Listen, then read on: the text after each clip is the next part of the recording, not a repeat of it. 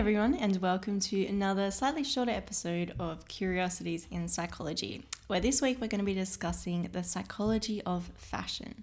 So did you know that in the 1930s the average woman owned 9 items of clothing, but nowadays the average woman buys 67 items of clothing per year? And the amount of clothing men purchase has also increased drastically since this time. So these are American statistics, so it's going to be different in Australia and all over the rest of the world, but the fact still stands that we're consuming so much more than we ever have before.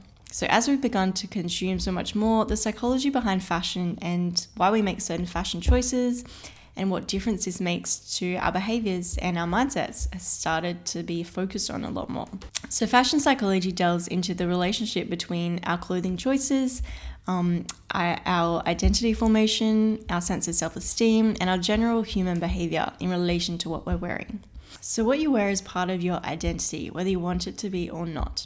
So it used to be that clothing was limited and had a primary purpose of displaying both your gender and your social status.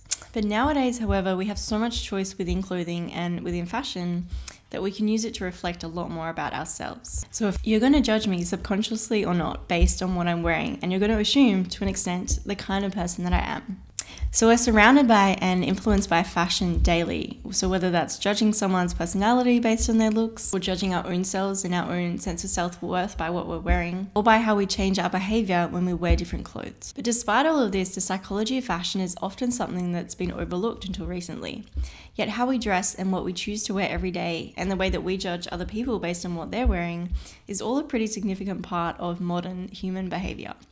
And in fact, one of the founders of psychology, William James, actually put a large emphasis on fashion, stating that clothes are an essential part of the material self, the spiritual self, and the social self. So we know all the basics around fashion psychology. So there's a lot of pop culture around color psychology, like how the color blue is meant to be a calming color, and how red's meant to be a more attractive or more seductive color. And we know things such as how just changing into your gym clothes can immediately make you feel more motivated to work out and actually start producing dopamine, and how changing out of work clothes at the end of the day into something more comfortable also creates that mindset shift and allows you to relax more. But what's the actual research behind all of this, and why does it affect us so much?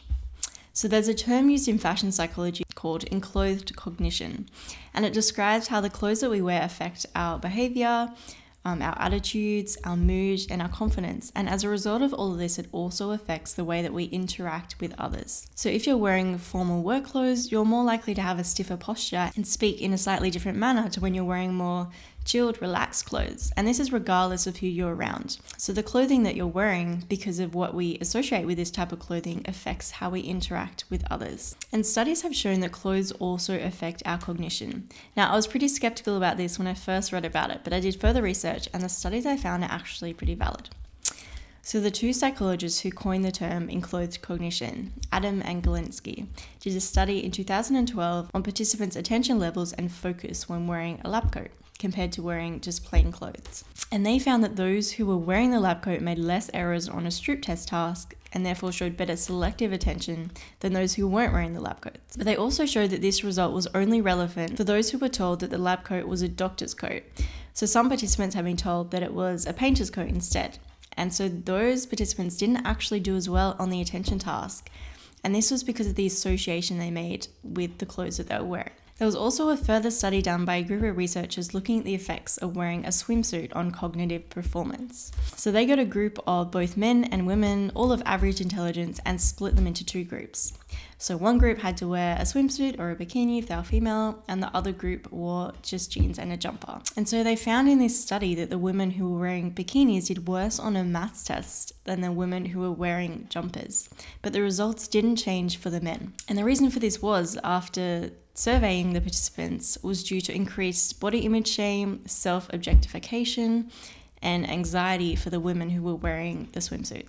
So this is interesting because obviously clothes can't actually affect our intelligence, but they can affect our mindset and what we're thinking about at the time of wearing the clothes, which can then affect our results in tests that are measuring intelligence. But this study also proves how much stereotypes around clothing and stereotypes around how we feel that we should look in certain clothing can really affect us mentally, to the point where we're not effectively using our minds because we're so preoccupied with what we're wearing and how we think we should look when we're wearing those clothes. And this seems to affect women more so than men. So I will say that both these studies had pretty small sample sizes, but they were still valid, and it's interesting to note the types of things in general that we're aiming to study within fashion psychology.